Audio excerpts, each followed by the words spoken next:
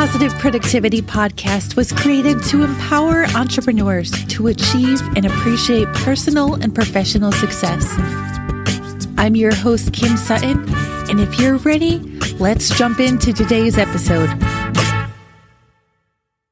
This month on the Positive Productivity Podcast, we are talking about focus and productivity. This is the second episode in this series. And if you haven't yet listened to it, I want to encourage you to go check out episode 718 with Will Henschel, the founder of Focus at Will. Today, I want to talk to you, though, about protecting our productivity. Over the next couple months, and perhaps even over the past few months, you may have heard me talk about struggles that are happening in my house. In full disclosure, my husband and I have been going through some tough times. And while today and yesterday and the day before are really good days, on the days that we're not getting along, my productivity goes down the tubes. I love to be in a good mood. I love to be in high spirits and have a positive mindset. And when my mindset gets shifted, when something doesn't go my way, when somebody finds fault with me unnecessarily, when something breaks that I really thought was going to work, I get distracted. My spirits fall. And my productivity goes from 120 miles per hour down to a screeching halt. I have been working to learn how to protect my productivity. And I want to share a few tips that I have come up with so far. In full disclosure, this is a never-ending improvement process. That's the best way I can say it. Like Kaizen, never-ending series of activities and tasks and projects that will improve us. And that's what this is. I have yet to find one method that constantly works, always works to protect my productivity. But again, here's a few that I have come up with so far. Number one, journaling. When I get super frustrated, and I'm just going to pick on my husband today, when I get super frustrated, rather than vent to him via text message or in person, I go to my journal. I write down exactly what's on my mind and I let it go. I can't tell you how many hours of arguing this has saved me so far, because when I let my lips be loose, when I tell him exactly what I'm thinking about him, which in many points I really shouldn't, I'm just angry and I need to keep my thoughts to myself. But when I do open my mouth and vent, often a 1 to 3 hour argument ensues. I don't know about you, but that's not going to increase productivity in my day. And I would have to think it won't increase productivity in your day either.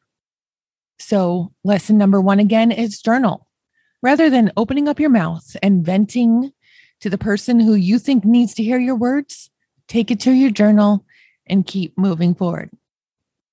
Number two, the second method that I use to protect my productivity is finding music that suits my mood.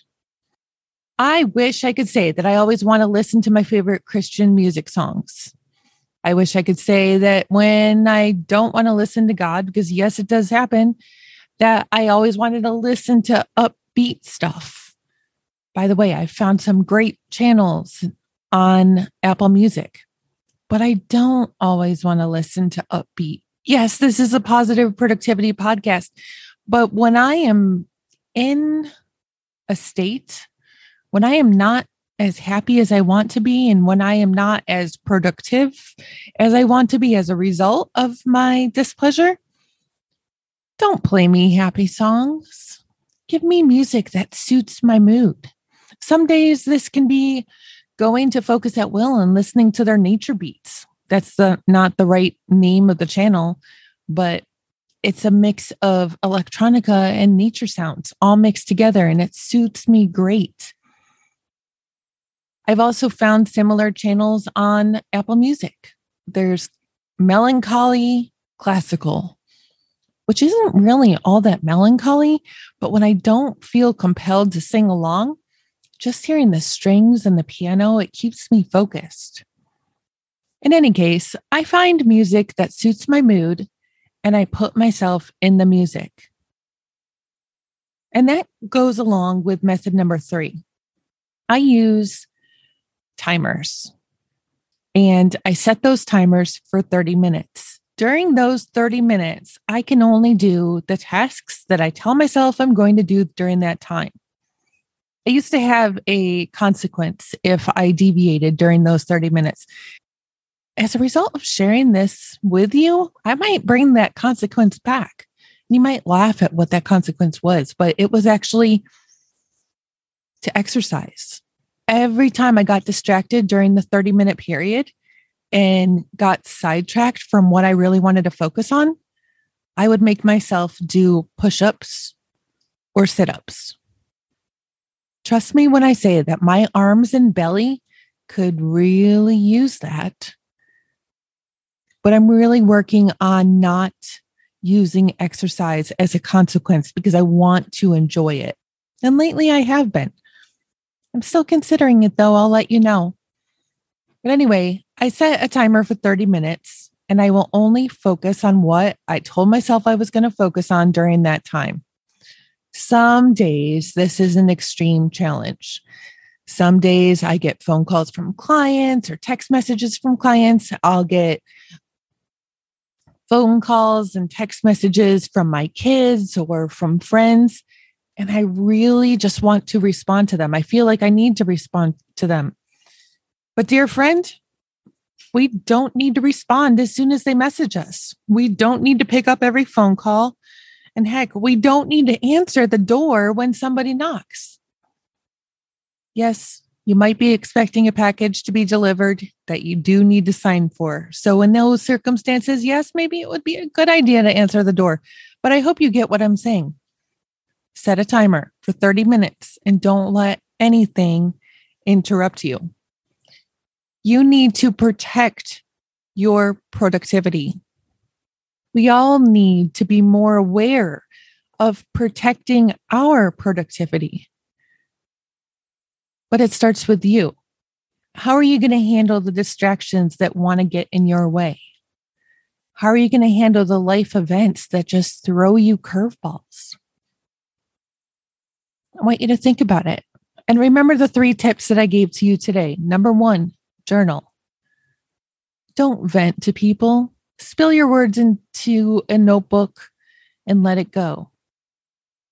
Number 2 is find some music that will keep you focused. And number 3, use timers. Set that timer for 30 minutes and focus on what you tell yourself you're going to focus to. And focus on what you tell yourself you're going to focus on during that 30 minutes and nothing else.